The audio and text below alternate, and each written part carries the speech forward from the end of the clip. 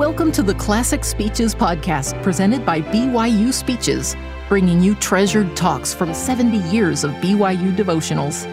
Be sure to check out our other podcasts by searching BYU Speeches wherever you get your podcasts, or by visiting speeches.byu.edu/podcasts. It is a pleasure to be here today, with a special pleasure to have a son who's in the LTM and in attendance. The music which was selected, "I Know That My Redeemer Lives," and "Come Follow Me." I'd like to talk on the subject of sacrifice this evening. We will talk a little bit about the sacrifice of Joseph Smith, of Abraham and Isaac, of the Savior and the atoning sacrifice, but also I'd like to talk this evening about the sacrifice of you and I, and what the obligations are for us. To do this, I would like first to review the fact that we are a child of God, and also to talk of the privilege we have of having an eternal plan of salvation that we in the Church of Jesus Christ and the Latter-day Saints believe in. It is a thrill to know that this important gospel truth, that we live, that we are in mortal state, that we have an opportunity for the riches of eternity, to live in immortality and to have eternal life. The great truth is contained in the words of the song, "I'm a Child of God," written by Sister Naomi Randall, with the music by Sister Mildred Pettit.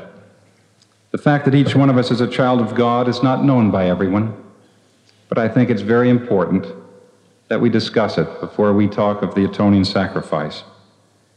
We can come to understand this and all principles of the gospel by studying the Scriptures and listening to our prophets.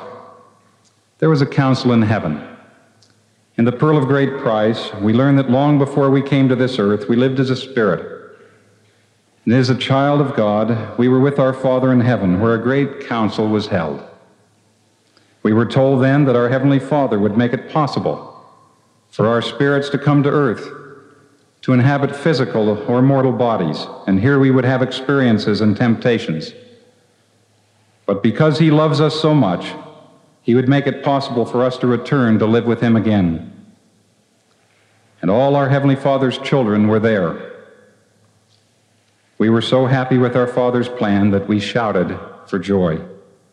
However, we had to make a decision about which one of His Father's children we should choose to follow, to come to earth and carry out this plan. Lucifer was one of Heavenly Father's most brilliant spirits. He was a spirit son, just like Jesus. Lucifer asked to be sent to earth, where he would force all of us to return to our Father's presence without choosing for ourselves whether or not we wanted to do right. He would force us back to heaven. There would be no free agency. Lucifer was vain and very selfish, for he desired all the honor and glory for the success of our Heavenly Father's plan. Because his plan was rejected, Lucifer became angry and rebellious. He and 1/3 of the spirit children who chose to follow him were cast out of heaven. Lucifer, whose name means the Shining One, was told that he would now be known as Satan, or the devil. Satan and his followers were permitted to come to earth to tempt us and to try to influence us into doing wrong, but none of them have mortal bodies. They are jealous of our mortal bodies and do everything in their power to keep us from returning to our Heavenly Father's presence. It has struck me, as I have looked at Lucifer's plan in this day and age, how much abortion carries that plan forward today. Every time there's an abortion someplace in the world, there's yet another spirit child that can't come to this mortal existence. To me, it is yet an extension of Lucifer's plan, and one that we should be mindful of when we come into discussions on this subject. Jesus, the eldest Son of God the Father, offered to carry out the plan used in many worlds before ours, that He would allow us to have free agency. Free agency is that opportunity to choose for ourselves how we want to live. Because Jesus, our elder brother, loves us so much, he wanted to take upon himself a mortal body like ours, to show us the right way to live. And then he agreed to sacrifice his life so that in some heavenly way we could all be forgiven of our sins if we repent of them and choose to live righteously while here. It is important to understand the principle that Jesus Christ had his free agency on whether he would complete this act. And as we know, in the Garden of Gethsemane, when he prayed to his Father, he asked his Father if there was another way, if this cup could pass from his lips. And his Father told him no, that this was the eternal plan. And Jesus then went forward and completed his mission. Jesus wisely knew sometimes temptations would be appealing and that we would choose to do wrong. But under his plan, we could recognize our wrongdoings, repent, and be forgiven. To repent means to be truly sorry, to change or turn away from the wrongdoing, to seek forgiveness, and then to try with all our hearts to live better lives. As spirits, we realize the wonderful blessings of receiving physical bodies and of choosing for ourselves what to do. We also knew that each time we chose to do right, we would grow in knowledge and develop in character, and we would have leadership so that we could become perfect even as our Heavenly Father in heaven is perfect. As we chose to follow the way Jesus offered to carry out the plan of our Heavenly Father, we then started on the road of eternal progression. With that phrase, I am a child of God, because we know that each one of us is a child of God, the beautiful thoughts contained in the song title are especially meaningful. When we come to truly understand the words that we are a child of God, our testimonies grow. Then hopefully, we become more determined to have the courage to say no when we're tempted to do wrong. Our Father in heaven loves us more deeply than we can understand. He has said that he numbereth his people, that each one of us is important to him. He wants us to return to live with him and Jesus again. He wants us to communicate with him in prayer, to tell him of our love, of our devotion and our obedience, and to show our love by obeying him. It is interesting that in John 14, where he says, if ye love me, keep my commandments. The great principle of love must have obedience, and we show our love to our Heavenly Father by keeping his commandments.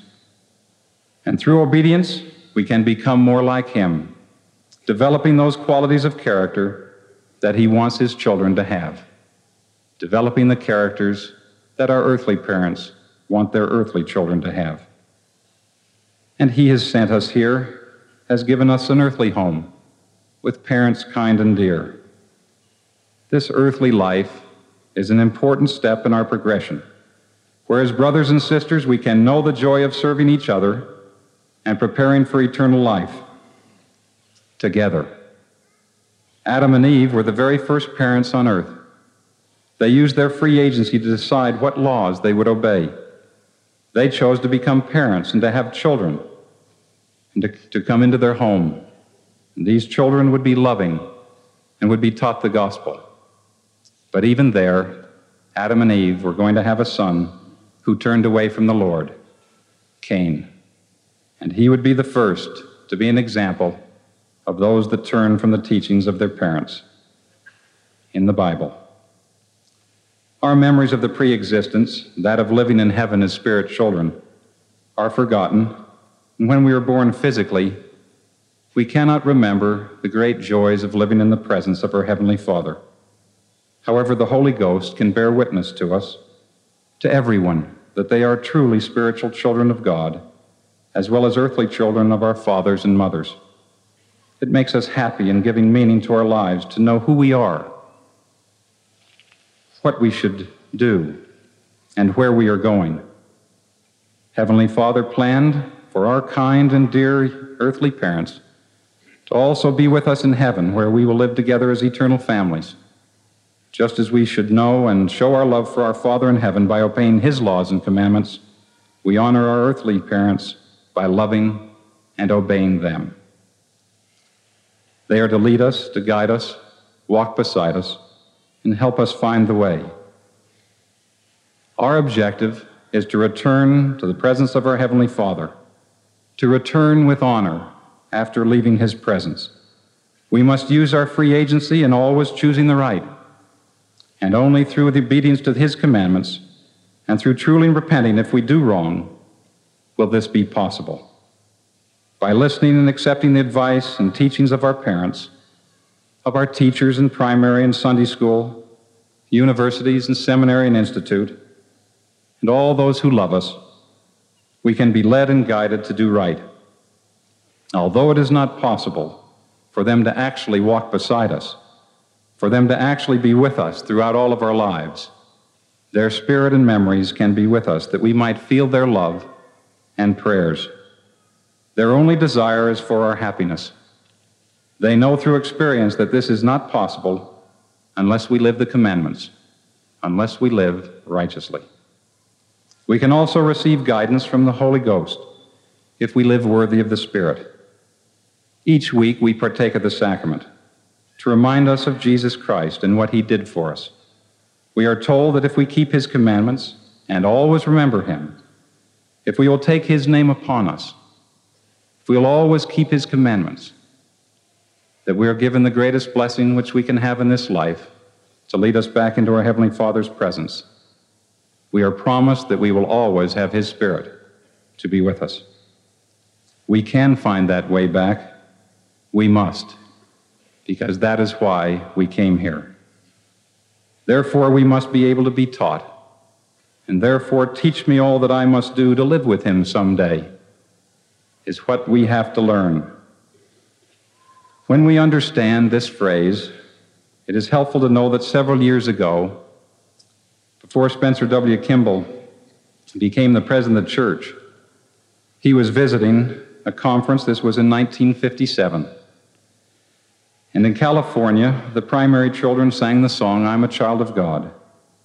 Later, he said to a visiting primary board member, "I love the children's song, but there's one word that bothers me.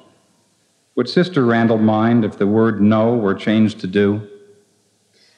The change was made, for President Kimball had pointed out a very important truth, that while it is important to know what is right, it is more important to do what is right.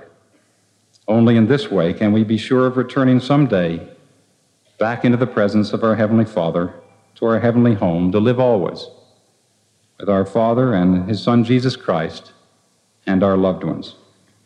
What joy comes when we understand the full meaning that we are a child of God. The sacrifice or atoning sacrifice of Jesus Christ is very important to us. Each one of us has to understand that we are free from the bondage of Satan if we will seek by being obedient.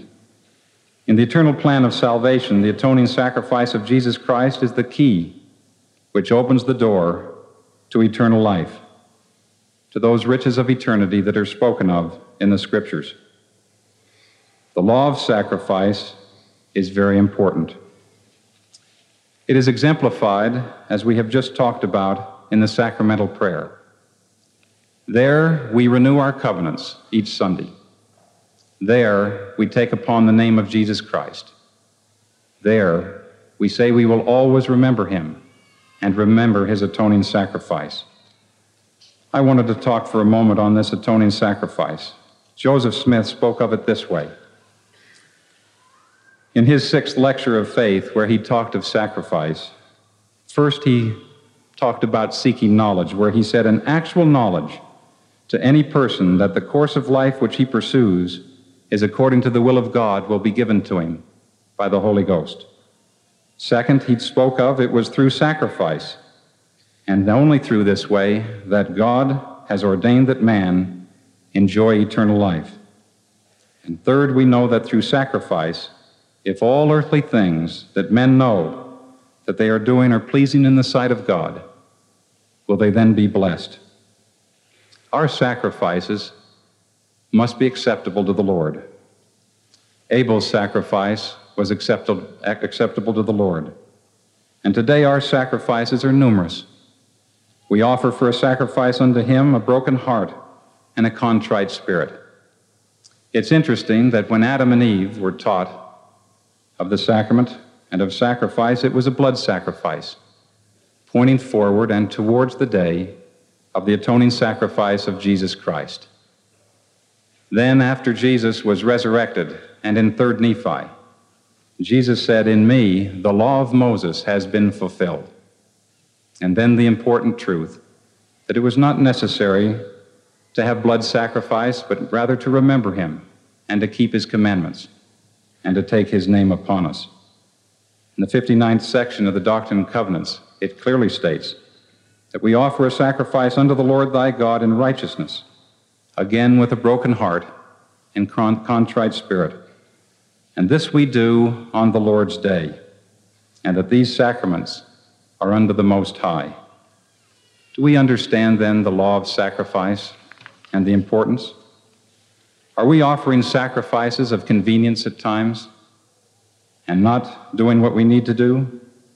Our spiritual covenants require sacrifice, a full devotion to the Lord. On the Sabbath day, when we go to the house of the Lord, we should do so in reverence, for these offerings are a reminder to ourselves and to the Lord of our devotion. We will be edified by having that Spirit to be with us, and will be able to touch the lives of others. With Adam and Eve, when they were called upon in the name of the Lord, they heard the voice of the Lord speaking to them. They saw him not, and he was shut out of their person. Next, he gave unto them a commandment to worship the Lord their God, and then gave them the law of sacrifice, that of offering the firstlings of the flock for an offering unto the Lord. Sacrifice, to be successful, requires obedience. Adam was obedient unto the commandments of the Lord. And to Adam, as the angel appeared, he asked, "Why dost thou sacrifice unto the Lord?" Adam's reply, as we know, "I know not, save the Lord commanded me." The angel then replied, "These things are in a similitude of the sacrifice of the only begotten of the Father, which is full of grace and truth. Wherefore thou shalt all, and everything thou doest in the name of thy Son, thou shalt repent and call upon the God, your God, in the name of the Son forever." Adam and Eve were also given the true order of prayer, to pray to our Father in heaven in the name of Jesus Christ, and this we were to do forever. Then the blessings came as they were obedient. With Abraham and Isaac, I'd like to break down that story into 4 basic principles. First, there was the teaching principles. Second, obedience to the law of sacrifice. Third, in every test of a sacrifice, we are tested, we must live it. And then fourth, the blessings which come. First, the teaching phase that Abraham went through. He had been taught the law of sacrifice and had done so. But then he was told, under the Lord's directions, that "Behold, here I am," said the Lord, a spiritual phrase, and he was told to take thy son Isaac, whom thou lovest, to the land of Moriah. Now listen, take thy son whom thou lovest, the dearest possession that, as we know, Abraham had, as Abraham and Sarah had waited many years, and Sarah at one point had laughed when the Lord had said she was going to be of child. And then the question, is anything too difficult for the Lord? And along came Isaac. And he was told to go to a mountain. As Abraham went, we know he rose early in the morning. Now obedience sets in, the second great part of the law of sacrifice. 2 young men plus Isaac, Abraham's son, went to the mountain. They'd cut wood. Isaac then went with his son Abraham with the wood and a torch, and they went and built an altar. Isaac was bound and placed upon the altar. And there, I sometimes wonder not only what was in Abraham's mind, but what Isaac was thinking of. Can you imagine having to love your father and look around and ask where the sacrifice was? And then your father saying, "The Lord will provide." Now you find yourself on the altar with Father, with his hand raised, with a torch in one hand and a dagger and a knife, and Abraham stretched forth his hand and took the knife to slay his son. And then an angel came and stopped him. "Abraham, Abraham, here am I. Lay not thine hand upon the lad, neither do thou anything unto him. For now I know that thou fearest God, seeing that thou hast withheld thy son, thine only son, from me." Isn't it interesting that the purpose of all of this was twofold? First, that Abraham would have the feelings of God the Father in the sacrificing of his son, and that he would know the anguish. Also, that through this, the Lord might know that Abraham feared God. Now the fourth step, that of blessings from obedience to the law of sacrifice. Abraham lifted his eyes. A ram was caught in the thicket and was offered for a sacrifice. And then the Lord said, "Because thou hast done this thing and hast withheld thy son, thine only son, I will always be with thee." And then went on to give Abraham, multiple of his seed, throughout all the earth, the blessings, "Because thou hast obeyed my voice." Can we understand in today's terms what Joseph Fielding Smith said to a group of young people a few years ago? Joseph Fielding Smith, in talking to that group, I was most impressed when he talked about his life. How he talked about his father, Joseph F. Smith, and then he spoke of the fact that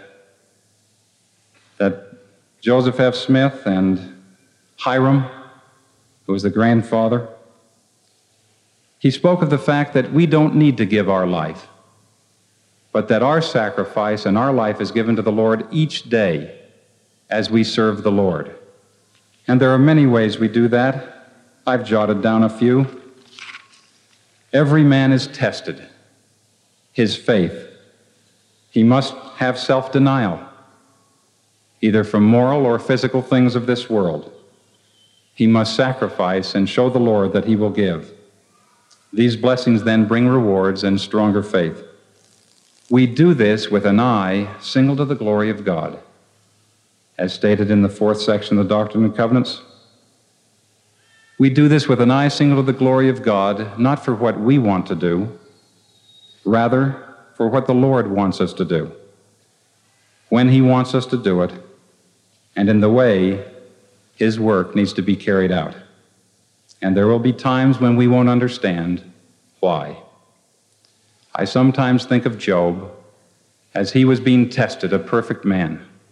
And in the closing verse of that first chapter of Job, where he states that blessed be the name of the Lord, after his family has been wiped out, blessed be the name of the Lord, and then comes back and says, in all this, Job sinned not, nor charged God foolishly.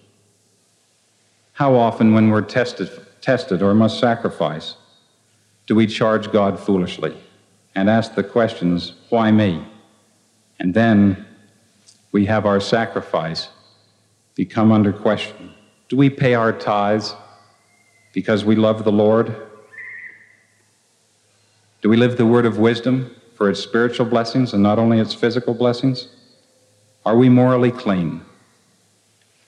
If we are going to fill a mission, as I'll be a mission president in England in July 1st, I would hope that I'd be able to return with honor, knowing that when I went out, I worked with all of my heart, might, and strength. And that's the sacrifice the Lord would ask of us.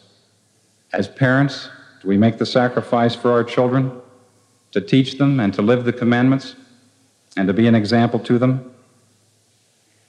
Our mothers, as Mother's Day approaches, have a special sacrifice. They suffer, they love, they forgive, but most of all, they teach us.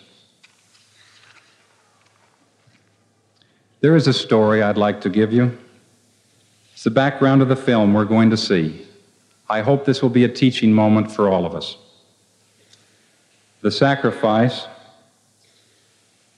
is produced by two young men who are returned missionaries, John Wadsworth and Tom Christensen. I'd like you to watch for one or two things in this film. They're important.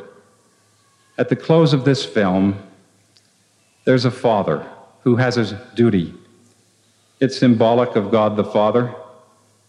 The little boy has been sent by his mother to tell the father that she's going to have a baby, to tell the father of new life, the father who has responsibilities of correcting a drawbridge so that the train can come by. There's a malfunction, and it will not close. So he has to go down the gateway to manually hold with an iron rod the trestle so that the train can pass. The little boy, in all of his excitement, has forgotten how he should come to see the father, and he runs up the tracks. In the closing moments of the film, we're going to see a railroad train full of passengers who are completely unaware of the drama. The father holding onto the iron rod, much like Lehi and Nephi were told, the gospel of Jesus Christ, he's got to hold on to that if he wants to save the people in the train, symbolic of the world. And then he must sacrifice his son. The most interesting part to me of this film is the complete disinterest of the people in the train. I think our job, if I were to give you one assignment from today's discussion, is that we go forth and tell the people of the world what has happened and the events of this world. You will see that even the message that the Son is bearing, this great joy of a mother, symbolic of new life. Once again, after Adam and Eve were cast out of the Garden of Eden, they were given two commandments: that they should worship the Lord their God, and that they should offer the firstling of their flocks. And Adam was obedient unto the commandments of the Lord. And after many days, as an angel of the Lord appeared to Adam and said, "Why dost thou sacrifice?" he said, "I know not, save the Lord commanded me. Wherefore, thou shalt do all thou doest in the name of the Son, and thou shalt repent and call unto God in the name of the Son forever." It states in Moses chapter 5. The law of sacrifice is a temporal law. Man was instructed to obey it from the beginning of earth. It was an ordinance performed by priesthood authority to typify the coming of the Son of God, to give his life for the sins of the world. The law of sacrifice was practiced until the coming of the Son. It was always performed in such a way as to give direct attention to the Lord Jesus Christ's atoning sacrifice. The Feast of the Passover is but one example. The killing of the Paschal lamb involved in killing of a little lamb with the blood being spilt, but with no broken bones, as described in Exodus chapter 12. The offering of the sacrifice was generally practiced ordinance of the gospel, which ended with the sacrifice of Christ. The sacrament then becomes that newly established ordinance which serves as the purpose of the earlier ordinance, symbolic of the sacrifice of Jesus Christ. After the film, I'd like you to ponder just a few points. We want you to do this in a way in which, after I've closed with my testimony, you'll be able to ponder, and then we will hear the song, "I Stand All Amazed." Would you ask yourself this question?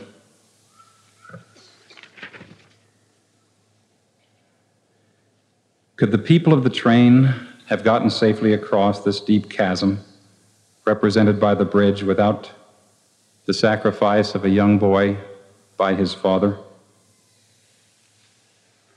When the people of the train were riding past, do they have any concern? You will see that they do not. Our job as members of the Church of Jesus Christ of Latter-day Saints is to take this message throughout the world, that God lives, that Jesus is the Christ, that through him all mankind are saved.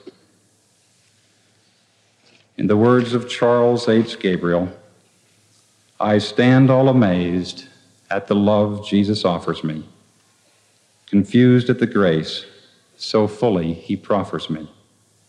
I tremble to know that for me he was crucified, that for me a sinner he suffered, he bled and died. I marvel that he would descend from his throne divine to rescue a soul so rebellious and proud as mine, that he should extend his great love unto such as I, sufficient to own, to redeem, and to justify. I think of his hands pierced and bleeding to pay the debt. Such mercy, such love, and devotion, can I forget? No, I will praise and adore at the mercy seat until at the glorified throne I kneel at his feet. Oh, it is wonderful that he should care for me, wonderful that he should die for me. Oh, it is wonderful, wonderful to me. I say this in the name of Jesus Christ. Amen. You've been listening to the Classic Speeches podcast presented by BYU Speeches. Please check out our other podcasts, including recent speeches, updated weekly with new talks given on BYU campus, as well as other speeches compilations on love and marriage, overcoming adversity, by study and by faith. Come follow me, the prophet Joseph Smith, and Jesus Christ, our Savior and Redeemer. Go to speeches.byu.edu and click on podcasts for more information. You can also find all BYU Speeches podcasts at your preferred podcast provider.